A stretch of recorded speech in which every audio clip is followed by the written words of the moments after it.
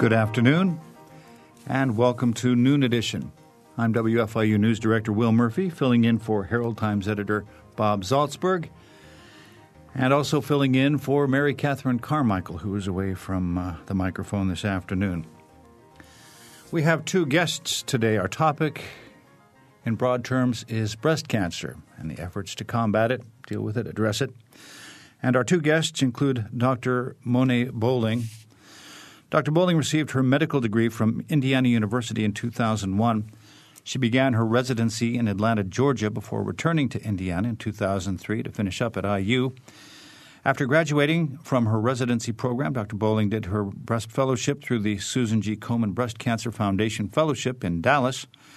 And she's once again returned to Indiana to treat the whole patient and family and not just their disease. And I'm sure we'll get into that whole line of questioning as the program continues. Welcome to the program. Thank you very much. And also in the studio with us is Janice Ross. She has been oncology certified since 1988 and has served as a cancer nurse for more than, she tells me, she's on her 27th year. And she is a cancer survivor herself. She manages the Olcott Center for Cancer Education, providing support and education for patients and their families. So welcome to you as well, and thank you for joining us. Thank you. If you'd like to join the program in the course of this afternoon in this hour, please feel free to give us a call. The number is 855-0811 in Bloomington. Toll-free outside the Bloomington area, you can call 877-285-9348. And if you'd like to drop a comment or question via email, the address is noon@indiana.edu. Now, I sort of like to start off these programs just by finding out how people got into the fields that they're pursuing and investigating. So let's begin with you, Dr. Bowling. How did you get into this line of specialty in medicine? I began my training at Indiana University and as a medical student, and my mentor was a breast surgeon. It's Dr. Robert Goulet at IU, Indianapolis, and he has always had a strong interest in taking care of the entire patient and their families, and instilled in me about caring for patient, caring for their disease process, but making sure that their whole family was taken care of. And it was through that interest in rotating with him several times throughout my training that I developed an interest in breast cancer. I've always loved taking care of the patients, and I think it takes a special kind of surgeon to take care of breast cancer patients. It's more than the technical aspects of doing the surgery, which is, for any surgeon, anyone can operate and perform the procedure. But the start of taking care of the breast cancer patient happens way before you do the surgery, and the care of them happens actually for a lifetime. It has become my pleasure of taking care of patients and caring for them and their families that I met when I was a medical student. And I've seen them back years and years to come. And will continue to see them and their families in the future. It's got to be a very gratifying part of your practice. It's very rewarding, knowing that you are helping a family or educating people or making sure that you dispel some of the rumors and the fears that people develop over time. It makes you feel that you're putting your medical degree to good use. Now, are you strictly in practice? Are you in research? Are you I don't know what your portfolio is right now. Yes, absolutely. I just finished my fellowship 3 months ago. I trained at UT Southwestern in Dallas, and I am currently a assistant professor of surgery at IU Indianapolis and covering 3 hospitals, Wishart Hospital, Indiana University downtown, and Clarion North. But my interests are in research and clinical pursuits. So I do surgery probably about 80% of my time, and then research about 20% of the time. Okay, thank you. Mm-hmm. Janice, what's your story? How did you get into this line of work 27 years ago? Well, I think like most people, my family was affected by cancer. I lost a few relatives when I was a small child, and as I entered nursing, it just seemed like a natural area for me to go to. And I have been an oncology nurse now, going on my 27th year. And this is a group of people that are very easy to take care of, and it's really an honor to take care of people when they are facing a chronic illness, possibly life-threatening. And I often tell my friends I've got the best job in the world. Working at the Olcott Center, being able to sit and talk with people who are newly diagnosed, or perhaps they have a recurrence or a change in their treatment plan, and being able to sit down with them and talk with them and help them through this process. I would think a lot of folks would find that surprising. I mean, you think of dealing with cancer in all its manifestations, and breast cancer being one of those, and just how daunting it must be with people who are oftentimes very terrified. I think that one thing that is very unique to breast cancer patients that you don't see in a lot of places is that women tend to rally when they get their diagnosis. There are some times that they feel kind of that initial shock of why me? Why did this happen to me? I did everything right. I ate correctly. I exercised. I got my mammogram. So why did this happen to me? But after they come to terms with the diagnosis and what they need to do next, they become very determined in taking care of themselves and the next step. And what do I do? How do I educate my family? How do I get my sisters to get all of their mammograms? How was this missed? Did I make a mistake? I mean, people become very activated. And that happens for me exclusively with breast cancer patients. I just find that these are the most determined women and men that I've ever met that become very interested in their care and education and in research and want to be involved in all aspects of finding a cure. Is that also your experience, Janice? It really is, and we know that cancer affects more than just the individual. It affects the entire family. And women are often the health care, we call them administrators within their own family. And they're the ones who are encouraging other members of their family to go out and get routine treatments, also routine screenings, routine physicals that are important for everyone. Before we get too much further in the program, we probably should mention a couple of events that are going on in our listening area tomorrow. So maybe, Janice, you can tell us a little bit. There's something going on in Bloomington and also something in Terre Haute tomorrow. Right. We have two events that people can become involved in. Locally here in Bloomington, there is the Breast Cancer Awareness Walk, which is was started a grassroots effort by some cancer survivors, and it continues year after year because of survivors putting this on to increase awareness here in our community for women to get their mammograms done, for women to do self-exams so they can recognize if there's any kind of change in their breasts. That event is going to be going on tomorrow. I believe it starts at 8 o'clock over at City Hall. And I know last year we had over 800 people who attended. There is no fee to be a part of this walk, but donations are accepted to the committee. And it's just a nice social event where we have families, we have strollers, dogs, a lot of people from the community that come out to support this. And there is a time where they recognize survivors, local survivors. Also tomorrow over in Terre Haute is the Susan G. Komen Race for the Cure. This is an event that is in its 11th year now. They have raised so far in 10 years $1 million. 75% of that goes to grants within their local area. And their local affiliate provides grants for both Owen and Monroe County. So we do have women and men in our community that benefit from this race, which is different than the Indianapolis affiliate that stays mainly in the Indianapolis area. So people who do want to be involved in one of these larger races, Terre Haute's the place to go to for the money to come back to the local community. And we have received 3 different grants in the local area from the Susan G. Komen Foundation. Do you have a time by any chance for the race tomorrow? Registration tomorrow is at 8:30. Then the 1 mile fun run and walk starts at 10 o'clock, and then the 5K race starts at 10:30. Okay. Is there a website or something we could direct folks to, or some way of getting information if they want to find out something about it? Right. If they want to find out about the Race for the Cure tomorrow, they can log in at www.KomenWabashValley.org. Okay, and we might want to get back to that address before the end of the program to remind folks. Thank you for that. Now, you mentioned that 75% of the money generated manifests itself as grants to help that area. What about IU's involvement? I would assume that when there's a Komen event in Indianapolis, that helps fund the kind of research and work that you do up in Indianapolis. Actually, it does on multiple levels. IU has recently been the recipient of a very large multi-million-dollar Komen grant. Looking at it's the Friends for Life project that happens in Indianapolis, and that is actually a database collection of tissue from women that are patients that have no cancer, that are quote unquote normal women, normal patients, and then specimens of patients who do have breast cancer. And the beginnings of this effort are actually looking at what is a normal breast, because we know what a diseased breast is, what a cancerous breast looks like, or a breast that's at risk for developing cancer. Where the research is necessary is what is normal. Do you have people that start off that there's nothing that happens to their breast, and how do you develop into someone who's at high risk for the development of cancer?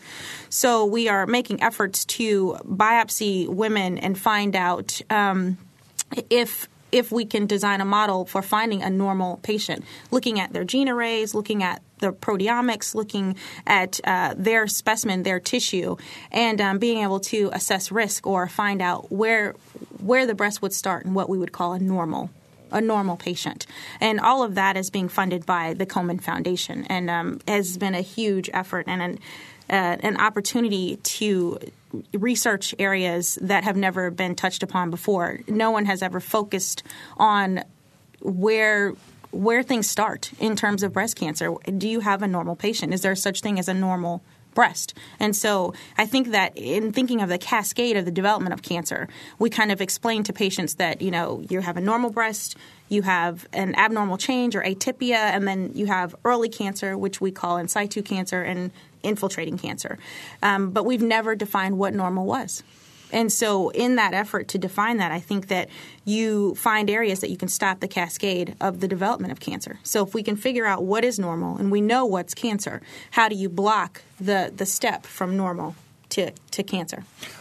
How do you compile that database? I mean, where do you get the samples from? Actually, these have all been by volunteers, which has been one of the largest efforts, and I will let Janice comment on some of these things, but has been one of the largest efforts. I know during different set points throughout the year, and at the race in Indianapolis, the Susan G. Komen race in Indianapolis, biopsy specimens are taken from volunteers. And this was, again, something I was saying about people wanting to be involved and becoming very activated in research and care. You find women that are very interested in finding a cure. And so in doing that, it's very important to find out what is normal. And so we have volunteers that come by and have biopsies performed, that couldn't be performed unless volunteers were available. So it's excellent. And locally, we have had about 40 women in our community who have donated blood specifically for the Friends for Life project. Most of them have been employees of Bloomington Hospital through the Regional Cancer Institute. So it's really nice that we have local people who are also being a part of this program. And the blood donation is sufficient in terms of a tissue sample for this information? It actually has started out as kind of it actually started out with saliva blood. Tissue donation has become a newer adjunct to that in terms of collecting tissue. So what we're doing is comparing DNA from blood specimens, from tissue specimens, and looking at proteins, looking at genes, looking at DNA, and comparing that to what we know about patients that have developed cancer. And one of the ultimate goals in doing that, people's risks are assessed by different models. There's one model that's called the Gale model. There's also the Klaus model, enables doctors to be able to assess someone's risk for the development of cancer. But those models have all been short in being exclusionary. Not every race was included when those initial studies were done, not every age group. So there are some shortcomings to that. So what we're doing with Friends for Life is being more inclusionary, getting all races that we can find, and also broadening the age base so that we can have a larger group and then possibly develop a new model that would be able to be applied to women around the world. Is it possible for someone who's interested in this locally to stop by the Olcott Center and just volunteer to give tissue? I mean, what do they do? Right now, I know that the study is not taking any more blood samples from our local area. I'm not sure if they're taking any more in Indianapolis at this time. There will be, and what I can do is send that information down so that it can be advertised. But there are points in time that we actually have tissue collections that will actually happen. So if volunteers are interested, I don't have those dates in front of me, but there are dates that people can actually donate tissue if they're interested in doing so. Absolutely. Okay. All right. I want to remind any listeners who may have been joining us late this afternoon that we have two guests in the studio, Dr. Monet Boulding and also Janice Ross, who's with Bloomington's Olcott Center. And we're talking about breast cancer. If you'd like to join the conversation, the number in Bloomington is 855-0811. Toll-free outside the Bloomington area, 877-285-9348. Or if you'd like, you can send us an email, and that address is noon@indiana.edu. Let's take a moment to talk a little bit about numbers. How prevalent is the incidence of breast cancer in America? How many women and men does it affect on an annual basis? So by the American Cancer Society booklet that is put out and the numbers for the development of breast cancer, the numbers are about 200,000 patients per year will be newly diagnosed with breast cancer. Of that 200,000, 1% of those people are actually men that are diagnosed with breast cancer. And one thing that I will stress to everyone that's listening, the importance of knowing that breast cancer does not only affect women, that it actually does affect men, and that it's very important that men, if they have a diagnosis of breast cancer in their family, that they are aware that that's a risk factor for development of cancer. And in terms of, Janice, did you want to add anything about the numbers, the lifetime risk? And this becomes very important because the numbers that we usually give people is about 1 in 8 lifetime risk for the development of cancer. So if you have 8 women in a room, one of those women will be affected with the development of breast cancer. And that's a lifetime risk. And I think that's where some people become very confused in thinking that breast cancer kind of happens most commonly after the age of 50, or kind of in that perimenopausal, postmenopausal area. And they think that that is the only, during that finite amount of time is when you're at a 1 in 8 risk. And it's actually a lifetime risk number. So 13% of women at a 1 in 8 lifetime risk for the development of breast cancer. In fact, Susan Komen, right, is not one of those sort of quote-unquote prototypical perimenopausal women that you're talking about. Absolutely. Yeah. Absolutely. Susan was probably about 32 years old at the time that she was diagnosed with her cancer. Wow. We do have a caller on the line, so let's go and talk with Sandy. Go ahead. Hi, this is Andy. Oh, I'm sorry, Andy. Hello. Okay. This is more of a question that I think one of your guests just answered for me. My wife is going to be turning 40 in November, and other than just a regular routine examination, has never had a mammogram. And what my question was, when should she start? Should she be doing it? Should she already have been doing it? I can take that one. Okay. Immediately. She can start her mammograms at the age of 40. And just a few statistics about mammograms, just so that people understand. The radiology societies and kind of every breast society has come to the consensus that all mammograms for women should happen starting at the age of 40. That is highlighted if there is no young development of cancer in their family. And what I mean by that is that as long as your wife doesn't have a premenopausal woman who has developed cancer in her family age of 40 or lower, you would send someone to get their mammogram at the age of 40. But if you have someone who had a mother that developed breast cancer at the age of 36 or 32, you would subtract 10 years from that date, and that's actually when that person should start to be examined by a medical professional, and also should be seen for either ultrasounds, mammograms, or some type of follow-up, because that person would then be at risk for the development of cancer at an earlier age. So they need to be screened earlier. So for all women, 40 is definitely the age that you would begin, unless you have an early onset cancer in your family. Very good. Thank you. Thank you. Thanks very much. Anything to add to that, Janice? I just think it's great that we've got a man calling in concerned about his wife and her health. So, Andy, go out there and let your wife know it's time to schedule that mammogram. Well, that almost brings us to one of the points that we started off this program with, which is both of you advocating for a whole family treatment to this situation. What exactly does that mean? Well, here locally, we offer some different support groups for the family. We have a breast support group for women only, which meets every Wednesday evening at the Olcott Center at 7 o'clock. We also have a caregiver support group. for other family members who are caring for women, whether it's mothers or fathers or husbands, significant others. That meets every third Thursday of the month at about 3:30. Then we also have a cancer support group for all cancers. Families, friends can come to that. That meets on Mondays from 3 to 5 o'clock, and they meet every single week. I think that for me, in terms of taking care of the entire patient or taking care of the whole family, what becomes very important is there are several factors that go into having a diagnosis of cancer. There's the psychology of actually getting the diagnosis, and that affects kind of your interaction with your family. If you become depressed, if you become withdrawn, that affects more than just you. It affects everyone that's around you, how you take care of your children, how you're able to care for your family. So in getting a diagnosis, I think that everyone should be involved in taking care of that patient, not only because they will need at some point someone to help care for them if they have chemotherapy, radiation therapy, just in terms of having support around you, that becomes very important. The more knowledgeable that your family is, I think the better off that people end up doing. And that family can be in terms of friends. It can be coworkers. It doesn't have to be your immediate family or husband or a child unit. It can be anyone who would help take care of you. That becomes very important for me in terms of education, because as you give a diagnosis or every person that becomes involved, that's another extension for someone that can spread information about getting early mammograms, having your screening done. What do you look for if things go wrong? And so I think that it's important to make sure that everyone's involved in that process, because during that process, every person needs help.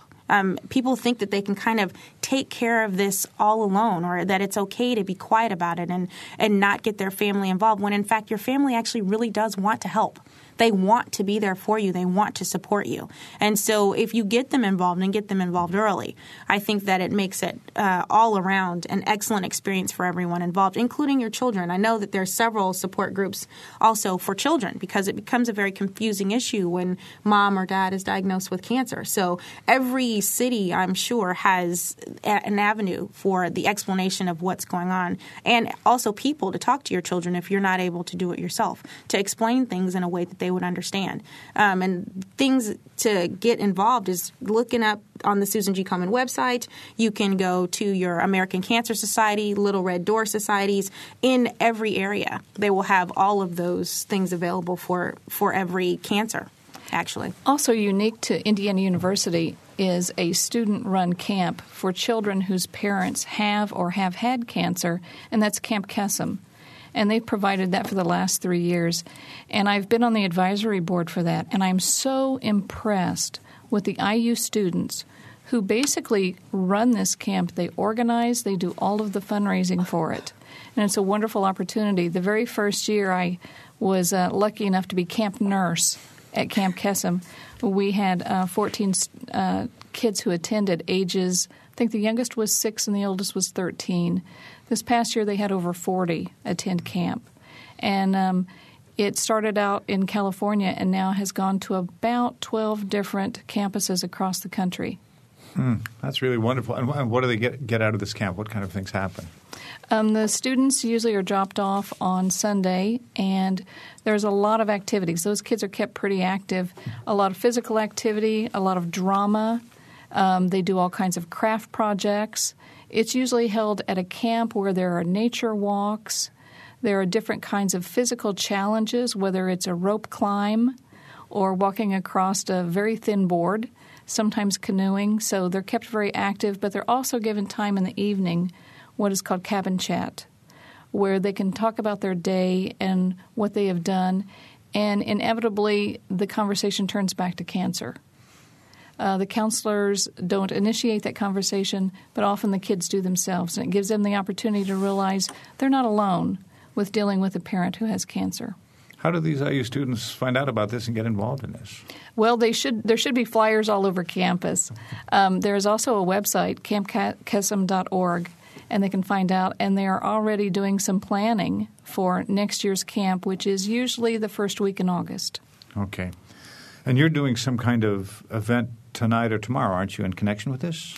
Tonight is the Midwest Conference for Camp Kesem. The local students at Indiana University are actually hosting several different universities, bringing students in to learn more about it, to develop the camp on their campus. And we'll be meeting in Zionsville tonight. Okay, spreading the word and evangelizing, as it were. All righty. We're about halfway through the hour here. We're talking about breast cancer, research, cure, treatment, all aspects of breast cancer and research into that disease. Our guests are Dr. Monet Bowling of Indianapolis and Janice Ross from right here in Bloomington. If you'd like to join the program, we hope you will. Give us a call, 855-0811. Toll-free outside the Bloomington area, 877-285-9348. And the email address is noon@indiana.edu. But right now, time to take a break, and we'll be right back.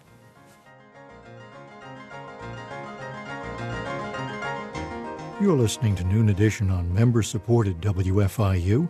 Production support comes from Closets 2, providing organized and expanded closet and storage space for home office and garage, using a variety of systems with no major renovations. Closets 2 owned and operated in Bloomington, 332-2233. And from South Dunn Street Project, represented by Brian Lappin, Real Estate, classic bungalow-inspired architecture in the Bryan Park neighborhood of Bloomington, www.southdunstreet.info. WFIU invites you to our annual listener reception, a chance to mingle with fellow listeners and meet the cast and crew of WFIU en route to evening activities. Light refreshment provided by Terry's Banquets and Catering, Upland Brewery, and Oliver Winery. WFIU's listener reception takes place on Friday, October 12th from 7 to 9 in the atrium at the IU Art Museum. More at wfiu.org.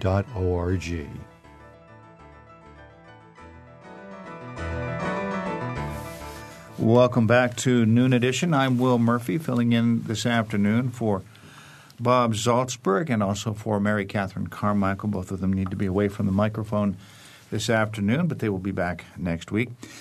We are talking about breast cancer this afternoon, and our two guests include Dr. Monet Bowling of Indianapolis and Janice Ross, a cancer nurse here at the Olcott Center in Bloomington. If you'd like to join the conversation, please do so. The number is 855-0811. Toll free if you have a comment or question, 877-285-9348. And the email address, if you'd like to send us a comment or question that way, is noon@indiana.edu. Now, before we took the break, Andy had called in and asked about when his wife should come in and get a mammogram and a screening. But we didn't really talk about how often those sorts of screenings, those mammograms, should take place. Maybe we can start again by addressing that question. So again, I will talk about screening mammograms should begin at the age of 40, unless there is a diagnosis of breast cancer in a patient who is younger than the age of 40 within your immediate family. And those need to happen every year. It needs to be an annual screening mammogram that occurs every year. And that can happen in conjunction with a breast exam performed by a medical professional. And I would like to mention that a breast exam by a medical professional includes having your shirt removed. And the reason I say that is because it's very important. People go to their physicians and actually have a breast exam and no one actually took their shirt off or didn't take their bra off. And so what I want to make sure everyone understands is that someone needs to actually feel your skin, look at your breast, look as it moves on your chest wall, and that's very important. A full breast exam includes an exam that occurs with your clothing off. The other thing that I want to make sure I mention is about self-breast exams. The first thing that I tell my patients who have benign breast disease or a diagnosis of cancer is that usually they are the first person that's going to notice that anything is wrong with their breast, whether it be pain, their skin looks a little bit abnormal, the size is different. I can't see what you're doing at home. And so I would like to stress the importance of doing a self-breast exam. Those should happen on a monthly basis. If you are having cycles every month, then that needs to happen 2 weeks after your cycle has ended, and should happen when your body is slightly moistened or after you get out of the shower, not with soap. You don't want to slide all around while you're doing your breast exam. You want to make sure that you're doing it with your arm up above your head to stretch your tissue out against your chest wall.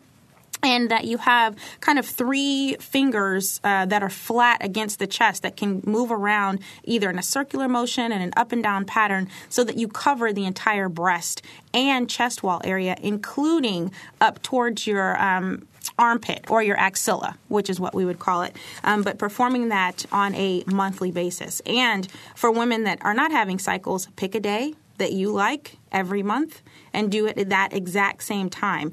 The reason that becomes important is because there are hormonal changes that can happen with the body. And so as you pick the same time, your breast will feel the same way every single month. And you'll notice slight differences. I've had patients that have come in that said, I just have this pain, or I felt something that was less than the size of a pea. And it turned out to be something. Whether that was benign or malignant, it actually turned out to be something that needed to be evaluated. So you need to perform these exams at home. I think it's very important to stress getting your yearly mammogram and also having the self-breast exam happen at home. It's interesting that in Indiana state law, it's coded that high school health classes need to offer instruction on breast self-exam and testicular self-exam.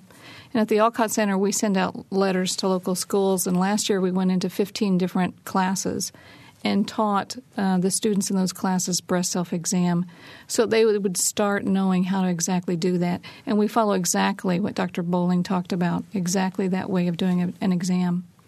All right. We have another caller on the line. Let's go to Rose. Hi, Rose. Hi. I'm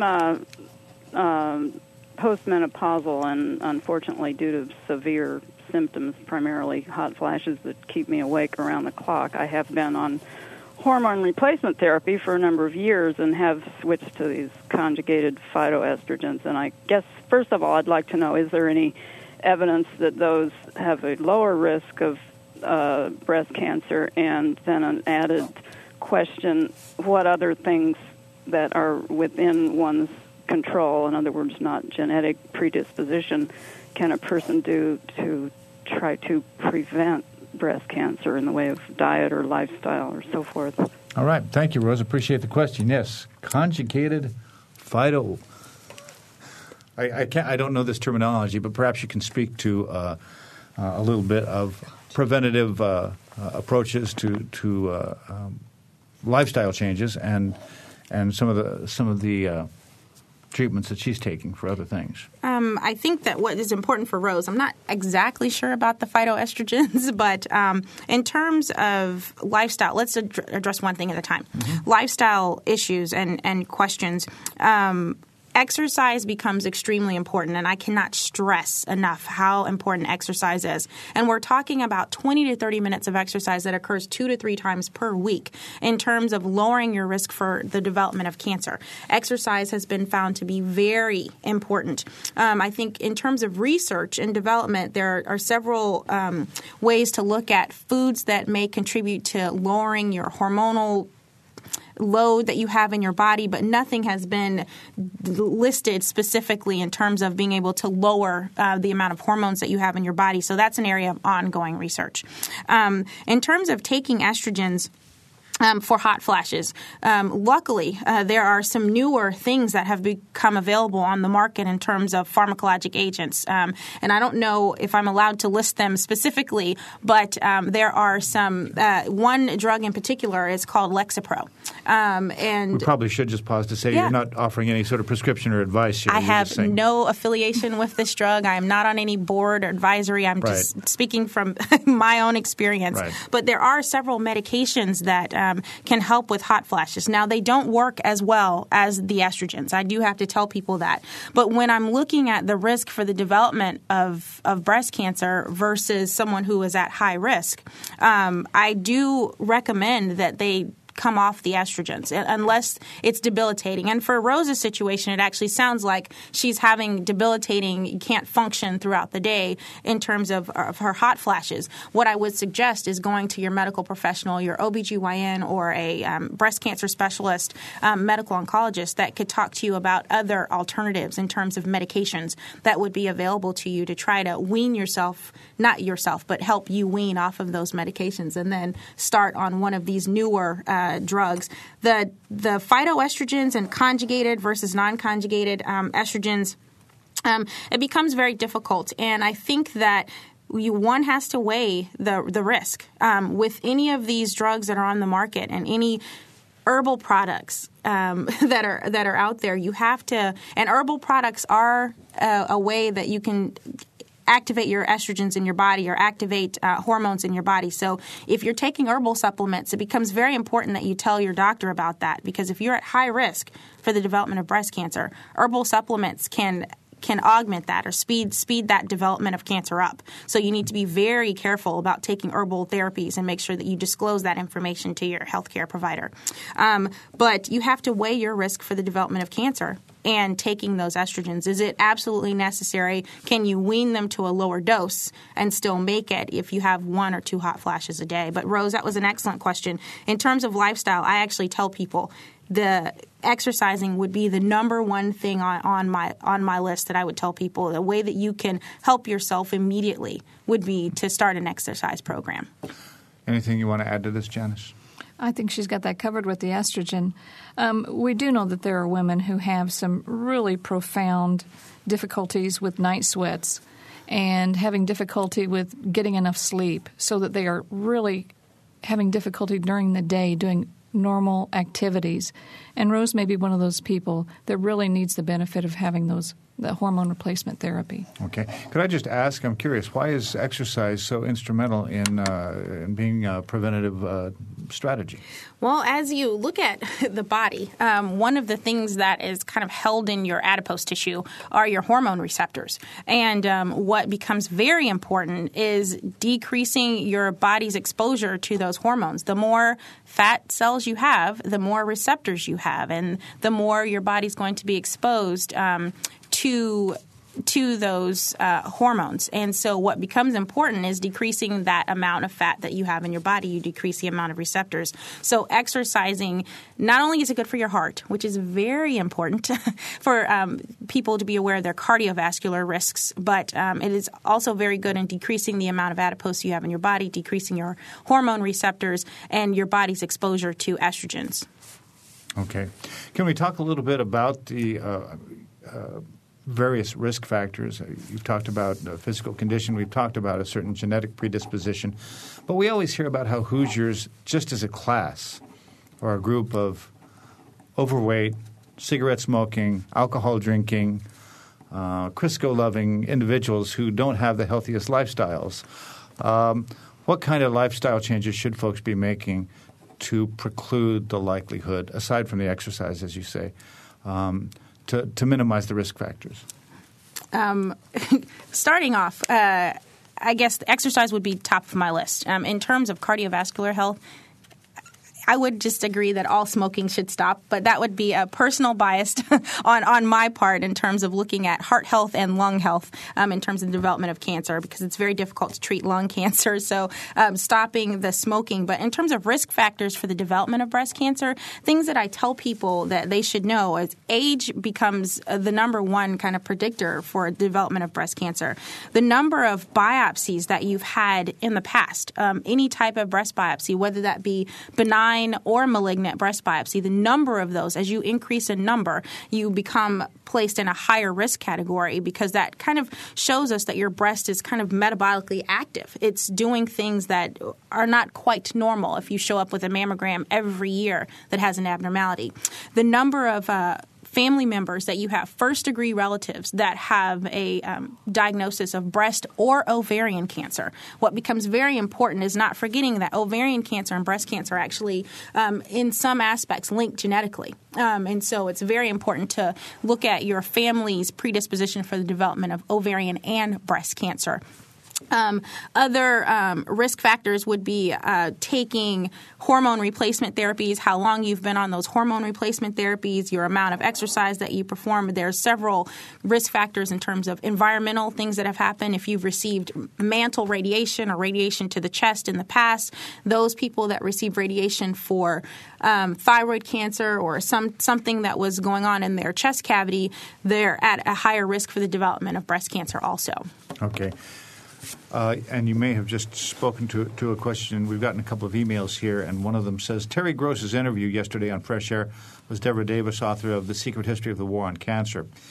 Environmental health expert Deborah Davis spoke on the air in the interview about the possibility that mammograms may often be administered too early to many younger women. This person writes, if I heard correctly, the basis for the statement is that exposure to unnecessary radiation may register more of a risk than the less likely occurrence of breast cancer at an early age. Would you please comment about this risk assessment of exposure to radiation versus that of breast cancer in premenopausal women? Does the advice you administer about post-age 40 administration of mammogram take this concern about Dr. Davis's book into account? Janice, can you field that for us? Well, the key word there is unnecessary radiation that is received by a woman. In most women who are premenopausal, especially the younger they are, the more dense their breast is, the more difficult it is for a mammogram to look through that breast tissue. So in those women, it would probably be more appropriate, if there is a suspicious area, to do an ultrasound. That's simply bouncing sound waves through that tissue and seeing what kind of echo comes back if there's any kind of abnormality. So for those women that are very young with dense breasts, that is a safer and actually a more effective way to take a look at that breast tissue. We really don't know exactly women who are getting mammograms on a yearly basis that it would be causing any kind of cancer 20 years from now. But what we're looking at is the word there, unnecessary. We do know that there is an increased risk for women, like Dr. Bowling said, who receive radiation to the chest area from, for instance, Hodgkin's disease or thyroid. But we have not really seen women developing breast cancer from having mammograms done. Okay. All righty. Thank you for that. Another person writes in and says, I understand that mammograms of women who are breastfeeding are hard to read. Could you please advise what the options are for those who are at the appropriate age for a mammogram but are still breastfeeding? I think that becomes very important. And again, Janice hit the nail on the head. We need to think about – I think Janice really addressed that question in terms of ultrasounds. If you find that you're breastfeeding and you have an abnormality, you need to be seen immediately. I think one of the major problems with women that are breastfeeding is they think they have an infection. They automatically kind of chalk this up to I'm young, I'm breastfeeding, I've developed a mastitis or some kind of redness or some type of infection in the breast. And what they do is they kind of wait, or they get antibiotics, they stay on antibiotics for months, and something more important was going on in terms of the development of cancer. So ultrasounds are very important. If you find that you're breastfeeding and you're having a problem and you're not able to get a good mammogram, your radiologist will be able to assess that. If your breasts are too dense to be able to see through that tissue, or if there's a problem being able to read your mammogram, one, there are several ways to magnify the view of that mammogram. And then also what becomes available is that people can also get ultrasounds and, if necessary, an MRI. Of the breast that can happen to be able to get a better look of what's going on with the architecture of the breast. Okay. Anything to add there, Janice? Nope. I think she's got it covered. Okay. I did want, before we wrap up the program here, we've got about another 10 minutes or so if folks want to call in or drop in a couple more emails. I wanted to just get a sense of your history, your observation of treatment, diagnosis, and that sort of thing. You started doing this line of work 27 years ago. How have things changed in that intervening, I don't mean to be rude by saying this, but almost 3 decades? Yes, it actually went by pretty darn fast. I think the thing that I have seen the largest change with has been treatments, has been also the options that are available for women now that were not available 30 years ago. With every woman, there are so many different factors that go into the decision of what kind of treatment is offered to that woman. I often tell women you get designer treatment. We can have 10 women around the table at support group who all have breast cancer, and they all receive slightly different treatment. And there's so many factors that have to do with the tumor size, with the grading of the tumor itself, whether lymph nodes are involved. What does that mean, the grading of the tumor? Grading takes a look at the actual cancer cells themselves. It almost takes a look at how aggressive they look like they're growing. How much do they still look like the parent tissue? And we also take a look at their hormone receptor status. So when we tell women they get designer treatment, that's very true. With every woman, it's very specific to her tumor, to her cancer, and it's her treatment. What I've also seen is that the side effects to breast cancer are much more tolerable. It's still not easy. It's a rough treatment. It really is. But some of the new nausea medicines have really made a big difference in women's lives, giving them a better quality of life while they're going through treatment. Now, you've been in this field a bit less. A bit. But how have things, just in that brief time, I assume there's been quite a bit, it seems to me, as a layperson, there's been quite a bit more public awareness of the problem and how it's addressed. Definitely more public awareness, and I think a lot of that can be attributed to programs like the Susan G. Komen Foundation. But in my short amount of time that I have actually been a surgeon and a doctor, I think that we've made advances in terms of the surgical options for patients. Less than 10 years ago, I can think of patients, every woman had a mastectomy. Every woman had the lymph nodes removed from beneath her arm as the standard of care. I think that now we've come into an era where people try to tailor towards a less aggressive surgical treatment. So you have options for taking out the mass and kind of a normal rim of tissue around it, which is what we would call a partial mastectomy or lumpectomy. Those two words mean the exact same thing, a partial mastectomy versus a lumpectomy. And then in terms of assessing whether or not they have metastatic disease in their axilla, doing sentinel lymph node biopsies. And what that has done is saved women the need for a complete axillary lymph node dissection, a removal of 2/3 of their lymph nodes. They can get 2 or 3 lymph nodes removed, have those looked at by a pathologist, and decide if you have metastatic disease in those lymph nodes immediately. What that does is what we've seen is kind of the lesser approach of taking care of the breast cancer, the least amount of surgery that's performed, people are able to have breast conservation therapy. So they're able to preserve their breast. They are able to keep the contour of their breast if that's what they decide to do. You're able to have less risk of development of lymphedema by performing a sentinel lymph node biopsy versus doing a full axillary lymph node dissection. So surgically and medically, I would agree with Janice, the therapy for the treatment of patients has been amazing. It's designed per patient, per cancer, for everything that they have going on with their tumor. And the drugs are different, and you can have 5 people sit around, and every one of them is on a different regimen, and all of those regimens can be seen as being equivalent. They are tailor-made per patient, and you get the same type of care with 15 different drugs, and that combination is assessed adequately by medical oncologists who have just grown leaps and bounds in terms of taking care of breast cancer patients. I think that has changed within my short career of how we take care of patients surgically and then how they're treated medically or with radiation even. It seems to me that when I was growing up, I can recall that when women were faced with a diagnosis of breast cancer, a significant component of treatment and addressing the disease was self-image, that somehow they felt radically altered. Their identity as women was changed somehow. Is that still a prevalent problem? It definitely is, and it's very individual with every single woman. And one of the ways that we try to address that and support those women is we have a buddy system here locally where we have women who have been through breast treatment, whether it's radiation, surgery, chemotherapy, who are willing to sit and talk with another woman. We also have certified prosthesis fitters here in Monroe County, Beautiful Creations, where they help women who have had mastectomies, fit them with mastectomy bras, they have swimsuits, and they also have the breast prosthesis, just to help out a little bit with that self-image for each of these women. I think one of the largest changes that have happened in the care of breast cancer patients or people with breast disease is that we now are treating patients as a multidisciplinary team. In terms of how the patient is cared for, you have a surgical oncologist that will take care of the surgery. You have a medical oncologist that will take care of chemotherapy or hormonal therapy, radiation oncologist that performs radiation or decides whether you need it or not. You have a genetics team that is filled with counselors and medical doctors who are geneticists who assess your risk and if you need to be tested for a genetic predisposition for the development of cancer.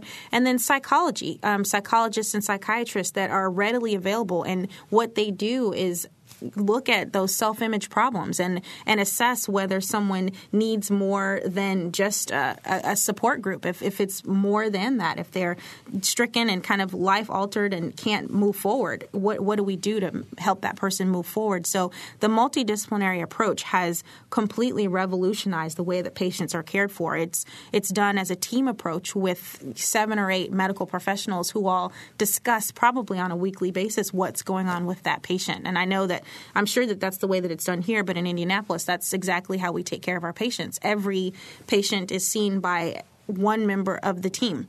And that happens. So you see 5 doctors and all, including the radiologists, who are very important because they actually look at the films first. But in terms of how the patients are taken care of, it's just amazing that you get that personalized care from several groups of doctors.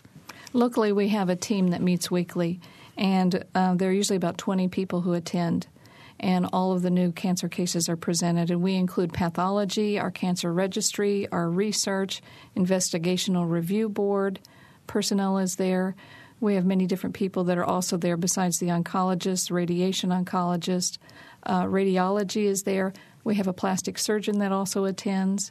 So, like Dr. Bowling said, we have a multidisciplinary approach to every single patient. Okay. There are so many topics of our discussion that we haven't gotten to. We could probably spend an entire hour on the ramifications of life sciences, on the treatment and cure. I mean, when you talk about race-free cure, that's got to be an important component of the discussion, I would think, and we haven't gotten there. We have about 50 seconds left, and I want to use that time, instead of getting into life sciences, talking about just information that you direct people to. How do they get information? Where should they go? For whether they want to find out more information about treatment or about these events, can you suggest some phone numbers, some agencies, some web addresses? Oh, right here locally, they can get a hold of us at the Alcott Center. We try to be the resource for the entire community on anything that they might have questions about cancer. Our number here locally is 353-5669, or they can find us on the web at bloomingtonhospital.org. In terms of Indianapolis or the greater Indianapolis area, the Simmons Cancer Center is where I am based out of, but where the breast cancer center is. And that number for that cancer center, I think, is 317-274-9800. And your calls or questions can be directed anywhere. And also the IU website, the www.iu.edu or .org. Any one of these areas can be evaluated and looked up in terms of departments for people to reach anyone talking about breast cancer. Okay. And we'll remind our listeners as we head out that we've got the Race for the Cure going on in Terre Haute tomorrow, and also the Breast Cancer Awareness Walk here in Bloomington.